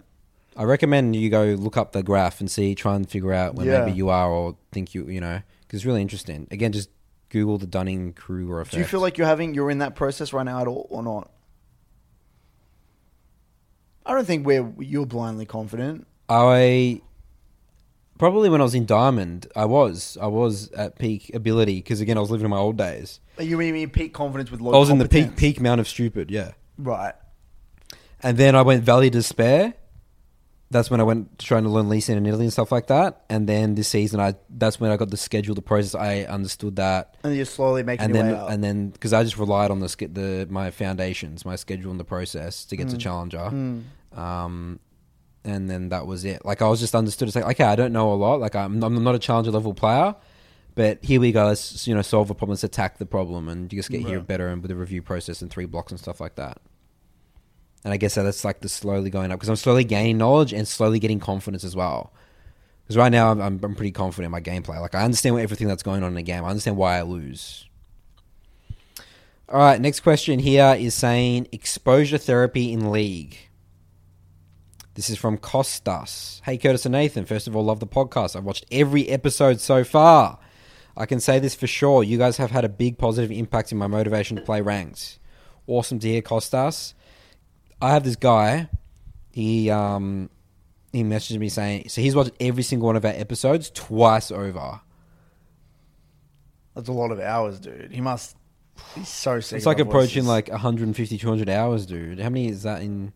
Dude, he must be so sick of our voices. Apparently not. I wanted to ask whether or not you believe that continual exposure to unpleasant situations in League can make you tolerant/desensitized over time, so you can keep enjoying the good moments of it. The concept is called exposure therapy in psychology, and it's used to treat phobias. It's like, if you got a phobia to spiders and stuff, you just like chuck someone in a room with spiders all the time, right? League-related phobias can include ranked anxiety, fear of facing certain champs. Z is pretty common, he thinks. Chat or pings. Is it worth trying to treat them, or is quitting/avoiding them forever a better idea? So what he's saying is that in order to face these things or overcome them, you just Constantly be exposed to them. expose yourself to it, which is Yeah. kind of what I was saying in With the first question. Co, was it? Yeah, Co. Just do it. He needs some exposure therapy. In a way, yeah. But I think it's very difficult to do that with a lot of aspects in League because you can't replicate something. If you could replicate versing Z every game, that would be the best way to do it. Just verse it again, verse That's it again. right, of course. That's what makes League so hard to learn. That's part of the sometimes. reason why it's difficult and why it's so challenging. Is like you might be like, let's say it's like weird. It's like, okay, let's say metas and stuff come and go. It's like, for example, Udyr, right? Yeah. You know how Udyr's come in. Like really bad champion, right? And then just suddenly becomes meta. And then it just dominating solo queue, right? But people used to play back in the day. Everyone understood how to counter super easy, just like champs like Vayne and like Anivia and stuff like that. And then he comes into meta and everyone sort of forgets, right? Because they're not exposed to that. And then now first pick in Udyr is actually pretty dangerous in high elo because everyone's just like, oh, okay, Udyr, we've played against this a couple of times. We're exposed to it. Now we just pick the Vayne, we pick the Anivia, and then bam. Right. So there's an element of exposure therapy to the meta. Because people understand, Right. that's how like the Yeah, metas yeah. come and shift and go, Right. right? It's like exposure therapy in a way, isn't it? In a weird way, yeah. It is, isn't it? Because it's like, okay, well, let me figure out how to counter this, and then but again, sorry, the exposure therapy goes away. It's not consistent. It's not like I Well, can it's like you're treat scared something of forever. Well, you're scared of something at the start, but then you keep versing it, and then it's not scary anymore. But then it goes away because then you forget about it, and then it comes back, and it's not. You're not treating exposure. It's not. I think when he says treatable, it's like you fix it forever. But in League, you can never fix it forever because you forget. Because there's so much information in League, right? Like if Zed was to come into the meta right now, you would know. But Zed randomly comes, and then let's say he ults, and you just miss his damage limits. Well, I think we're just overcomplicating. I think it's literally you just don't know what a champ does enough. But we're talking about two different things here, I think. I think you're talking about a player just not versing that champion enough so they don't know how to deal with it. Yeah. Versus someone being genuinely afraid of versing a champion. Oh, okay. Sorry. Because that's you're what right. I think. Yeah. That's what Yeah. therapy is. It's kind of like you're scared. You're genuinely a fear of it. Yeah, and what I'm saying is that doesn't exist because you can't fix that long term. Because your champion's gonna. I mean, maybe it does. So what? So you're saying that like if someone's afraid of a champion, Yeah. because it gets strong. You try and treat it by versing Zeds all the time, and then you don't verse Zeds anymore. That can be the case. But Yeah. like what I was saying is that it's hard to do that because how do you know if they? Yeah, that's pick right, it? and that's the thing, right? That's why it's So you difficult. can't actually properly exposure therapy. For that specific thing, but Yeah. for things like playing ranked, I think you can. Yeah. Yeah. Yeah, but no. But what y'all do? Say you're afraid of versing Zed, you just do 1v1s. But if you're like an 80 carry and you're scared of versing Zed, then you're screwed. What do you do then? I mean, if you're a mid lane and you hate versing Zed, you can do 1v1s, right? What about exposure? So theoretically, don't we have exposure therapy to the toxicity of League all the time? But I guess that's not a. I guess that's not a phobia, No, is it? some people would be quite scared of that, I reckon. They haven't been exposed to it enough. How's that right? I feel like we're good exposed to it question. all the time. Maybe it doesn't count for that because it's like an emotional. It's like judgment. It's like that doesn't really count. Yeah, maybe it's a bit different. It's like because there's like human interaction or something like that. Yeah. Yeah, I don't know about that one, But I mean, I guess in a way, exposure therapy for me and you is like, in terms of like toxicity in chat, doesn't phase us at all anymore because it's like I understand where that guy's coming from. You know, he's frustrated. He's trying to blame I'm not gonna someone. lie, sometimes it does get to me, but it's not like nowhere near as what it would used to phase It me. was just to phase you. Yeah. Yeah. Yeah, just because you do exposure therapy to like spiders doesn't mean you're gonna like be able to eat spiders. Or something Yeah. like that. You're still gonna be like, yeah, it's kind of creepy. But you're not super scared You're like, of them. "Fuck." Yeah, like you pass out or something Yeah, like that. yeah. Yeah, maybe it's like the treatment's not QR. It's not a cure. It's Yeah. it's like a desensitizing in a way. Mm. But yeah, I think that's the spot. That's the best thing you can do for losing and have fear of ranked. Yeah. Spot on. Exposure therapy, dude. But the thing with exposure therapy is someone else does it for you.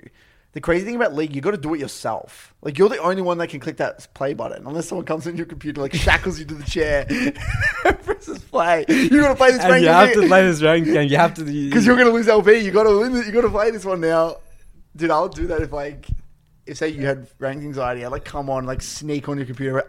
You're in Champ Select. I picked a champion. You got to go. That would be a great way, dude. Imagine if you had a roommate who was scared of rank. You have to learn a champion, dude. You just pick the champion for Pick you. him. Yeah. Dude, that would be hilarious. All right, next question here is from Nico. Haven't we done a Nico before? I don't know. This is Nico from Finland. Do you know a Nico from Finland, Curtis? He's the best mate. Yo, what's up, guys? I'm Nico, and I love your podcast from Finland. I don't know the accent of Finland people. I'm sorry. My question to you is, how many games a week at minimum should I be playing League to maintain form, to be able to improve slightly in Diamond 3 ELO with a mechanical champ pool like Yone and Yasuo? Right now, my schedule is to play 4 blocks of 3 a week. I review after each game and assess learning objectives. I'm just not sure if I'm playing enough League to maintain my form and mechanics. I've had a really big problem with autopiloting and spamming games in the past, so I'm trying my best to stay away from all that now, but I need tips to find the right balance. Thanks, guys. Dude, I've been stagnating in my solo queue. I just haven't played that much. How much have you been playing? I've only played since the last BBC. I played 4 blocks, So the same thing, 4 blocks of 3. and I don't feel any better. Yeah. So look, in my mind, you'd have to at least play 5. You think the minimum at least that's A diamond. We're talking a 15 diamond games, level here. 15 games a week. At least, man, at a minimum. I mean, you could. I reckon you could manage and flatline with 4 or 4, you could flatline it. So 2-3 game blocks a day would be Actually, you know what I would rather? 14. Thinking about this, by the way. Yeah. If possible, doing 2 3-game blocks on one day would be better than doing 1 3-game block on 2 separate days. You realize that? In my experience, it's like you got to complete that learning cycle, dude. Okay, the first 2 games of your first block, or your first game is large, you're just going to be getting into it. Yes, you're going to be playing with intensity as much as you can, but you're still not warmed up, So you play that first game. Your Second game, you're getting into it. Third game, you're in the thick of it. Now you're warmed up. You've done it. You're in the. You've had those league experience. You're going to be able to apply a lot of that stuff you learned in the second block. You reset and then come back. Yeah, I would much rather that than 1 3-game block than another 3-game block. You know, so if I had the choice, right? Let's just say I only had, maybe I only had 3 nights a week. If you could do Friday night 6 games, Saturday 6 games, Sunday 6 games, that'd be insane, dude. That'd be 3, 6, 9. How many is that? 3, 6. That's 6, 12, 18. That's three blocks. If you do 3 blocks a week, that'd be insane. Is that possible? 3 blocks a day. No, 3 blocks in that 3 days. Sorry. 2. So Friday, 6 games. Yeah. Saturday, 6 games. Sunday, 6 games. Yeah. 6, 12, 18. That's 18 games. Yeah. I would rather that and play not at all throughout the week. 4 days of not playing. Yeah, and that would be insane. I reckon you get insane improvement. Friday, Saturday, Sunday, 6 games, 6 games, 6 game. Rather than like you doing a 3 block every day. Which would be 7, 4. So you think short bursts are better? I think if possible. Okay. Over consistency. But anyway, if you had to do it that way, then you'd have to be at least doing like 3 blocks a week to like in Diamond anyway to get pretty good. Well, results. you just said right there 18 games. Why that? You said 6. You're saying 5. Yeah. No, I'm saying 5 because 5 days a week. I'm assuming he can't play on a weekend. Got it. All right. Yeah, I would think I would want to be approaching the 6-game block to 7-game blocks, 7 3-game blocks, so 21 games a week. At least 21 games. At least, yeah. I'm going to say 21 games a week. If you can do 18, I reckon it'd be great, but 21 would be exceptional, yeah. All right. Next question here. We'll do a couple more. Do a couple more, dude. I'm fried. We'll do this is the last one then, All right. okay? Yeah, I'm getting... This is brain drain, dude. Again, it's like, so you know how, back to the analogy of the pest control, we're running out of... running out of spray. Spray for the cockroaches, for the problems. Yeah, that's right. We're going to go back and reload. We're done Reload for the the day, gun. the work for the day. We're going to go back and reload. Yeah, It's dude. at the shop. We've got to hear back from the clients, make sure they... We're closing the call lines. Yep. We've got enough clients for today. Boomer trying to get good. Okay. This is from, I think you pronounce his name as Adu. Adu. So I suppose I'm a bit of a league boomer. I'm hard pressed to remember exactly when I first started playing, but I remember the Graves login splash, so I believe it must have been between the end of Season 1 and the beginning of Season 2. I played off and on for the first year or two. I started playing ranked in Season 3 and hit silver, followed by getting gold every season from 4 to 9. In 2020, I took a break and barely played enough league to get through placements. I got to gold every season for those years by probably doing one of the worst things possible for my improvement. I mindlessly spammed Udyr jungle games while watching TV shows on my second screen. I didn't think about pathing, lane priority, or tracking the enemy jungle. I did enjoy House of Cards on Netflix, though. Don't tell anyone, but I think this strategy still works. Especially now with Udyr in the meta. Udyr can get you to gold whenever you want just by farming and taking dragons. I hate that summary. Udyr can get you gold just by farming and taking dragons. It's like... That's obviously true. Yeah, I mean, obviously, right? You gotta get specific. I play for fun, and my goal is to get the gold ranked rewards every season. Now in my mid-20s, that's where we are, Curtis. Yep. So probably our age, dude. Working full-time and married, and I'm getting back into it a bit. I'm paying attention to jungle pathing and proper clears, trying to track the enemy jungler and lane priority. I even stopped doing anything on any secondary screens. I'm seeing a lot of success. Though I haven't played a ton of games, I've noticed that the silver games I'm in playing right now are going very well for me. I'm reviewing some games and recognizing mistakes as well as keeping pretty good mental throughout the games. My goal this season is to hit plat, and depending on how that goes for me, I'm eyeing diamond as well. Though I'm not tricking myself into thinking that's easy. A couple of questions. First off, I've been spreading apart my games, playing 1 to 3 games a day, sometimes none. Depending on the day, I have a couple of windows to play one game. If I get up early, I'll play one in the morning. Sometimes one at lunch, and then sometimes one after work. 0 to 1 nights a week. I'll play a few duo games with a friend in the evening. I'll review games whenever I have the chance. Is this a healthy schedule? I'm definitely not spamming games, but I'm also rarely going in to be able to get a lot of games in. Any tips or ideas for climbing while working full-time? Let's answer that question first. Dude, doing this one game thing every now Yeah, and then, it's not just good, is it? not going It's anywhere, like it's dude. literally just that first thing. You'd rather short bursts. Yep, short burst. If you could 3 do games all your at work least. in a shorter period of time, somehow, Be more efficient. and be more efficient with your time, and put all those into one 3-game block, It's better. much better. I just don't think you're going to improve that way, man. The way you're playing right now. And if you want to improve, you got to cut out the duo games with your friend in the evening. Get rid of the duo games, turn them all into solo, turn your random 1-game blocks into one 3-game block. That'd be a great immediate fix if possible. That's pretty much it, right? That's the best you can do. I mean, look, this is even if it's possible. If it's not possible, If it's not possible, then you just got to make best. good do. luck, dude. Yeah. Try your best. I mean, look, I don't know how you would, because again, we know 1-game blocks. You're just coming in. You're going to be average. You're not really going to be that warmed up. I mean, you can do things to warm up, but you're not going to be optimally warmed up. Talked about that last episode. Yeah, it's going to be rough. He said, second, Nathan, I'm very interested after hearing your similar experiences with Udia. What should I focus on? Currently, I'm maining Kane and have Echo, Rek'Sai, and regrettably Udia in my pocket play when it gets banned or picked, though I'm also happy to dodge. I'm currently focusing on optimal pathing and tracking the enemy jungler. Still in camp / objectives when they show on the other side of the map. Is this right, or should I be focusing on something else? Any tips for climbing as a jungler and champion? Should I just spam Kane, or should I expand my pool? So, I mean, obviously, Udia is very strong in the meta right now. Still is strong after some nerfs. So, right now, he's one of the best champs in the game. It's like picked in, like, at the end of the day, every pro game's like Udia, Hecarim, Lilia, and like Nidalee sometimes is sprinkled into it, right? Volibear is coming in at Olaf as well. Kane, I think, is very good solo queue champion.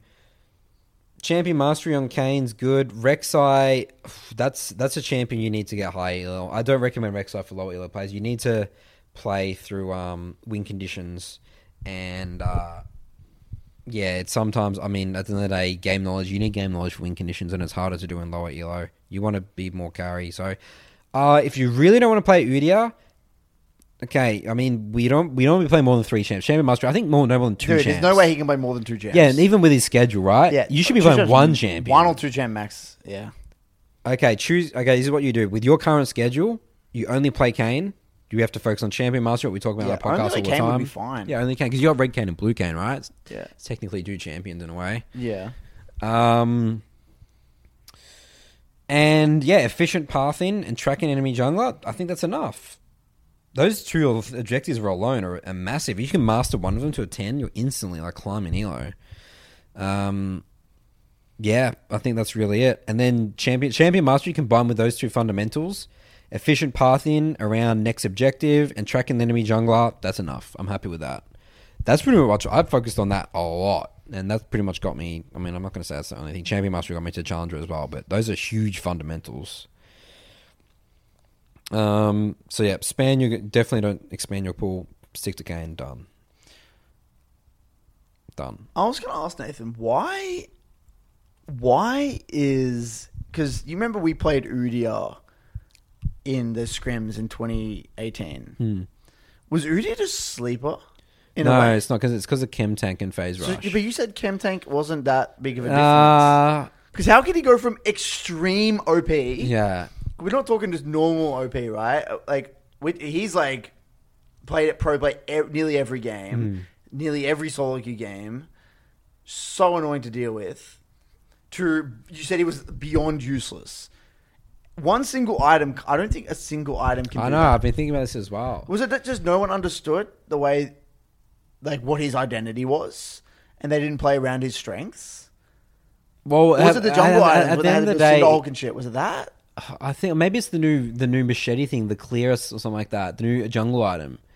And maybe it's a bit of the new jungle item, because at the end of the day, the core of these champs like Hecarim and Udyr and stuff like that is they clear by 315, so they're level 4 on the crab, but a lot of champions in the game can't finish the clear by 315. So that's changed. That's mainly the thing. Yeah, that's changed. I mean, I think Udyr could have done it before as well. That's what I'm think. thinking. I thought Udyr always had really good clear. Maybe not, because you would go machete, and then you can't really do raptors. Actually, I think it's the jungle item. Yeah, Just the jungle item. yeah, because that makes sense because it's like sort of combined the machete and the talisman now. So if you went machete, you would suck at doing Yeah, raptors. you could do raptors. But now you can do raptors, and you're powering through the single target camps as well. Like, you can do like Cromp really well yeah. still. So it's like a combination of that, and Chem Tank's also a very cost effective item. Right. Very cost effective. Yeah, I think Okay, Chem so it's those two Tank's things. is a goddamn is useful, and the new Force of Nature is an excellent Force of Nature is so excellent good. item. Dead Man's is good.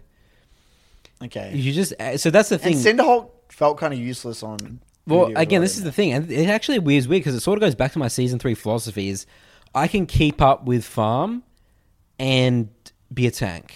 Yeah. But theoretically, the tanks in League of Legends should have terrible clear. Yeah. And just fall behind. But that's the thing; they get But tanky Udyr has too fast. strong early game, And you have stronger early it game, doesn't make and you sense. become tanky. He's just overloaded, dude. It's so funny. You say he's overloaded his kit, dude, and you fucking No, look at he's his just kit. champ. Like his stats is overloaded. Yeah, Like how can you be tanky and do early game damage because of his and stances. earn early clear and skirmishing's insane. Yeah, he's got the whole package. He's got literally the whole package. His Yeah. kit's just busted. But I broke my concept. Can you believe that? I remember you can literally quote an Yeah. episode me saying how Udyr's The worst champ in kit the game. is so shit because he doesn't have ult. You don't even put a ability in a He's stance. the best champ in the game, dude. His kit's broken my concept. God, dude. Again, if that's possible, what else is Yeah, hidden, what else is dude? there? There has to be some other champs, isn't right? it?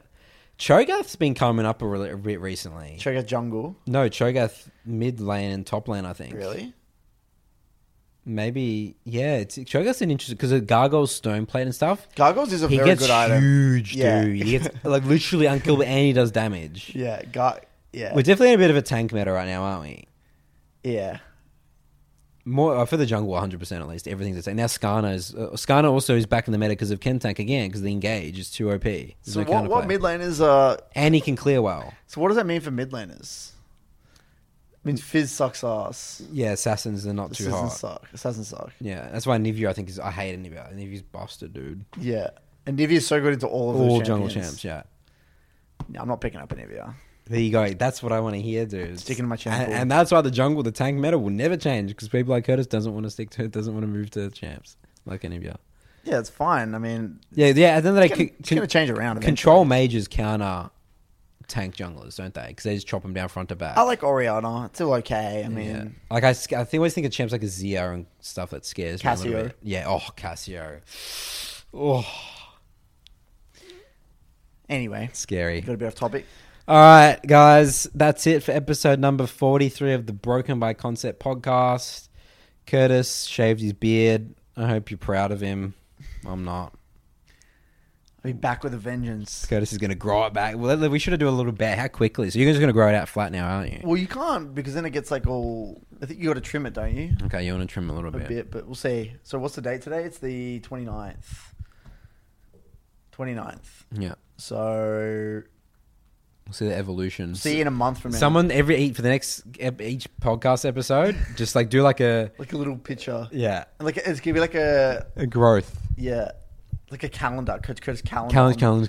That's cool, dude. That's cool, isn't it? You start from January. That's a good idea, dude. That would be You know, cool. you like the fireman calendars. you're like The topless. and Oh stuff. my god, dude. Curtis does that with his beard, dude. Sells the calendar. Everyone would buy that, dude. No way. No, the Coach all these Curtis. people's like wives and girlfriends like be concerned, dude. It's like this guy. Like their boyfriend rocks up with his calendar and puts it in the toilet. I love it, dude. I love it. All right, guys. We'll see ya in the next episode of Broken by Concept. Bye bye.